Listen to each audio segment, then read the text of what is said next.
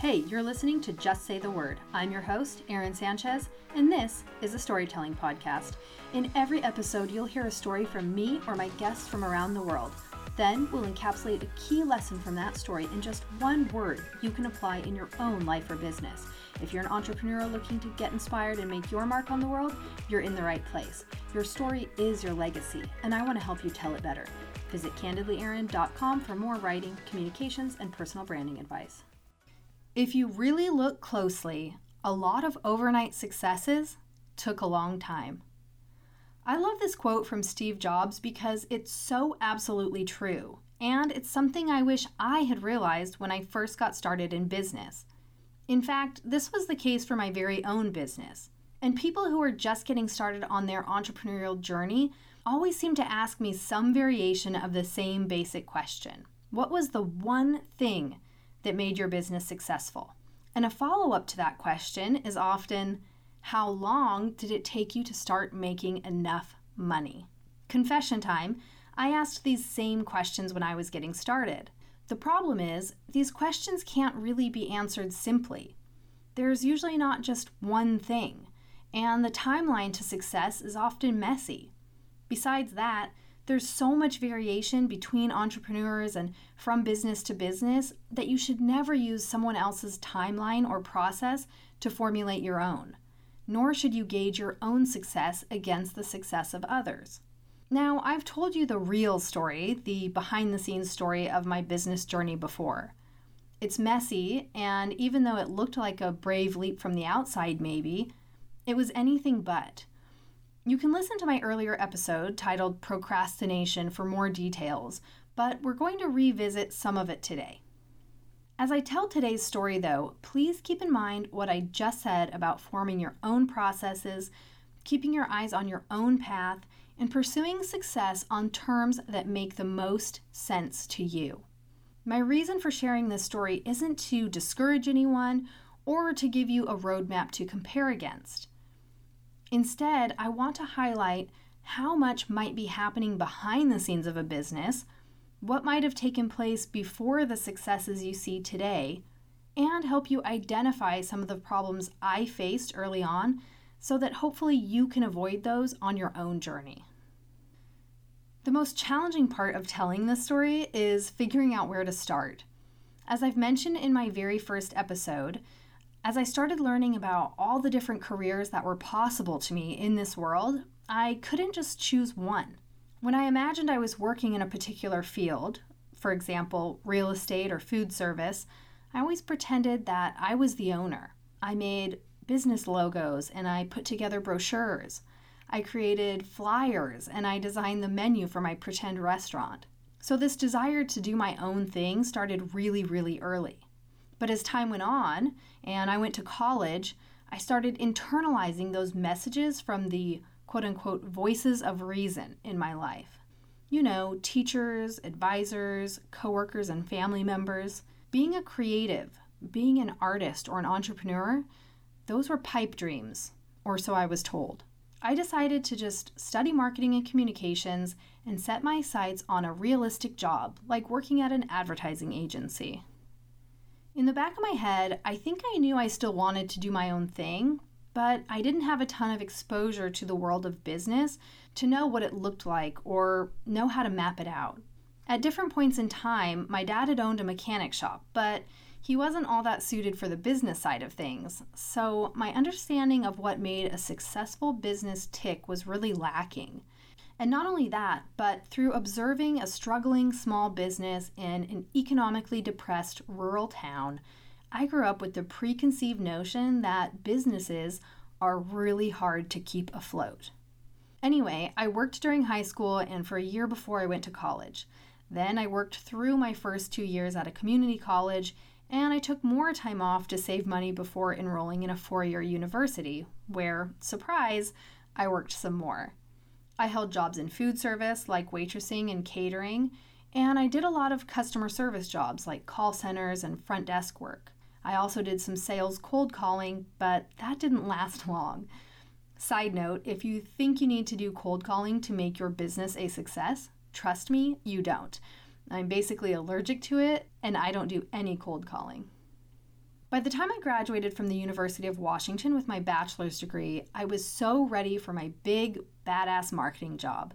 I applied to tons of agencies, of which there are many in the Seattle area, and while I did have some interviews, nobody really wanted to give a fresh college grad with very little hands-on marketing experience a shot.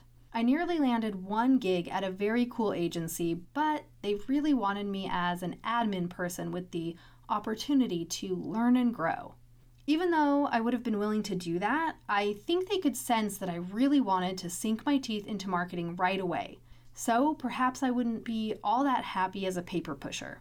This was actually really smart of them, because the last thing you want to do is hire someone whose strengths and passions lie way outside the job you're hiring them for. Otherwise, they're not going to stick around. After applying to more than 50 jobs, I finally landed one. It was on the 15th floor of a tall, shiny building in ritzy downtown Bellevue, Washington, and it was only 10 minutes from my apartment. Score! I thought I'd finally made the big time. After all, I went through 3 rounds of interviews proving my marketing know-how, my smarts, and my creativity. It wasn't long after I was hired that I realized I was hired to be a glorified receptionist. Now, there's nothing wrong with being a receptionist, but I'd already done that, and here I'd invested in college to do something different, to do something I love. The guys who worked in this office were nice. I'm not here to badmouth them. But I was not feeling it when they commented about how strong the coffee was or wasn't that day. When I was asked to make and bring treats for a birthday, or clean the fishbowl, or water the plants, or when I was reminded that the dishwasher needed to be run on Fridays. On top of the fact that I had acquired student loans to do many of the same things I'd been doing years before I even had a college education, I wasn't being paid all that well to begin with. In fact, I was living paycheck to paycheck. This was not what I was hoping for in the least, but more importantly, I was qualified and driven to do so much more.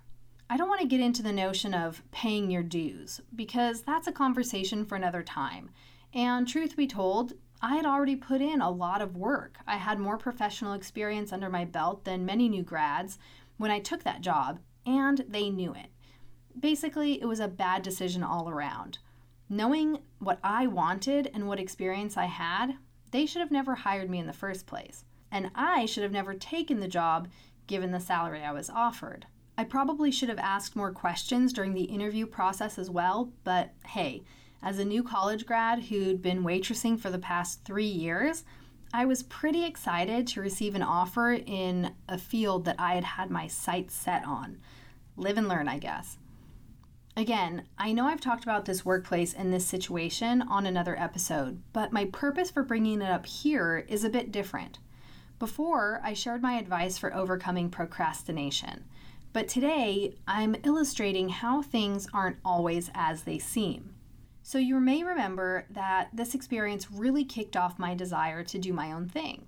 During my job search to get out of that job and into another, I was starting to realize that nobody was going to employ me at the level I knew I was capable of.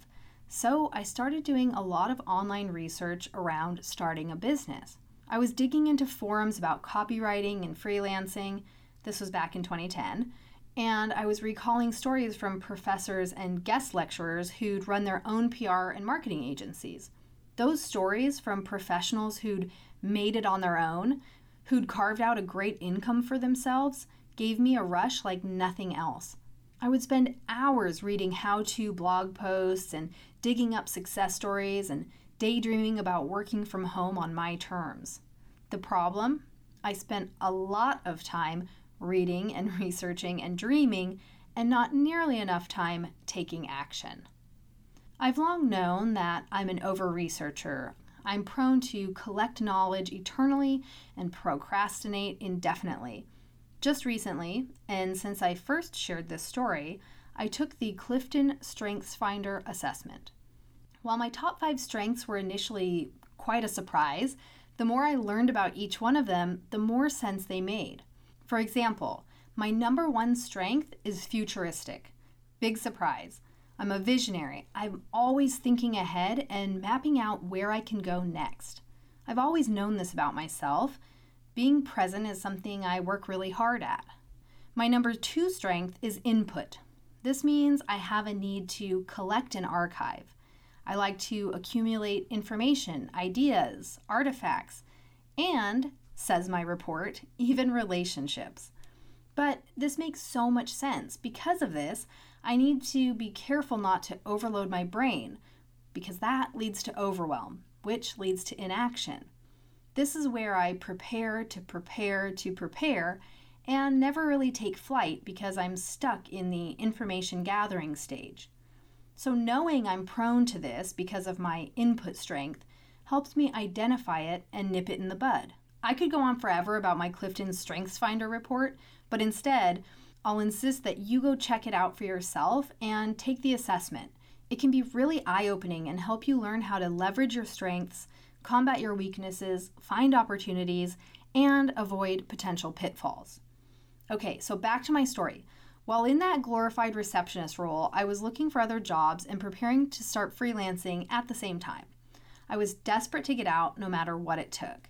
I finally found an opportunity on Craigslist. That's where everybody was job searching back in 2010, and I applied. Come to find out, it was a contract role. They needed a consultant. I was super excited, and I applied, I interviewed, I kicked ass, and I got the gig. And that gig changed my life. While I wasn't completely independent yet, I was working through an agency, I did work from home, and in many ways, I could work whenever and wherever I wanted. After that, I made several transitions from graduate school to teaching and tutoring to managing a fitness studio, and eventually back to the cubicle. Through it all, I was still trying to figure out how to be even more independent, have my work valued even more, and really make a name for myself. The reason I'm telling you all this again is because I want to highlight that while my desire to start freelancing in earnest began way back in 2010, I didn't really make the leap out of the traditional 9-to-5 for 4 more years. Not really. It wasn't until November of 2014 that I left my job to do consulting and freelance work for good. And it wasn't until December of 2016, 2 years after that, that I started shifting toward a more passive income model, which is my ultimate goal. And I still have a lot of work ahead of me. I'm still on the journey. And nowadays, I'm aware that we'll always be on the journey in some form or another. Procrastination is partly to blame for how long it took me to make things happen, sure. But it's partly just the way it is. The journey takes time. That's why it's called a journey. We have to get messy and test things and even fail before we can succeed. The blog, the podcast, the growing community, everything you see today took a long time, just as Steve Jobs said. But most people don't see the before. They didn't see all of those years of trial and error, all those pivots, all those website rewrites, and there were many. Overnight success is an illusion, plain and simple. Illusion is defined by the Merriam-Webster dictionary as a misleading image, something that deceives or misleads intellectually. And unfortunately, a lot of online business personalities play on that illusion to convince you that they have the answer to instant success. Take my proven blueprint and just add water. This isn't ramen soup, guys. Sorry, it doesn't work that way. And these illusions are helped along by rented Lamborghinis and carefully cropped images that don't let you see the real mess going on behind the scenes. Everyone who's creating an online brand is guilty of this to some degree. Of that, I am convinced. Of course, we take selfies from our good side. Of course, we highlight the moments of peaceful journaling with coffee in hand. Of course, we use a ring light to make our complexions look flawless. And of course, we squeeze as much content as we can out of those beautiful vacation pics. But I promise you, we're all over here doing loads of laundry between tasks, eating microwave meals when we're short on time, and sitting in dog hair covered sweatpants among disheveled piles of paper looking for that document we know was right here, damn it. I live a very privileged life, it's true. And I'm grateful for all the wonderful things I do have. But don't be fooled by the illusion. I try to highlight the messy moments from time to time. I share the humorous blunders and mishaps as often as possible because I don't want to sell an illusion. And as I record this, just know that I haven't showered yet. My hair is definitely in a messy bun, and that I'm staring at a stack of mail that I desperately need to sort through, but will probably put off for another day or 5. I know you've heard part of this story before, but I hope today you gain something new from it. I hope, if nothing else, it serves as a reminder that we could all use now and again to look beyond the surface, to not let the glitter and glam distract us from what we know to be true, to stop comparing, and to be hyper aware of the many illusions that exist in the online business world today. Because when you look really closely, a lot of overnight successes took a long time. Thank you so much for tuning in. If you liked today's episode, please subscribe and tell your friends. If you want to learn better branding and communication skills or more about this podcast, please visit www.candidlyerin.com or justsaythewordpodcast.com. You can also find me everywhere on social media at CandidlyErin, and make sure to use the hashtag JustSayTheWord in your social media posts so I can see your stories of resilience, transformation, and lessons learned, because your story matters. Remember, your story is your legacy. Everybody has a story, and the world should hear yours.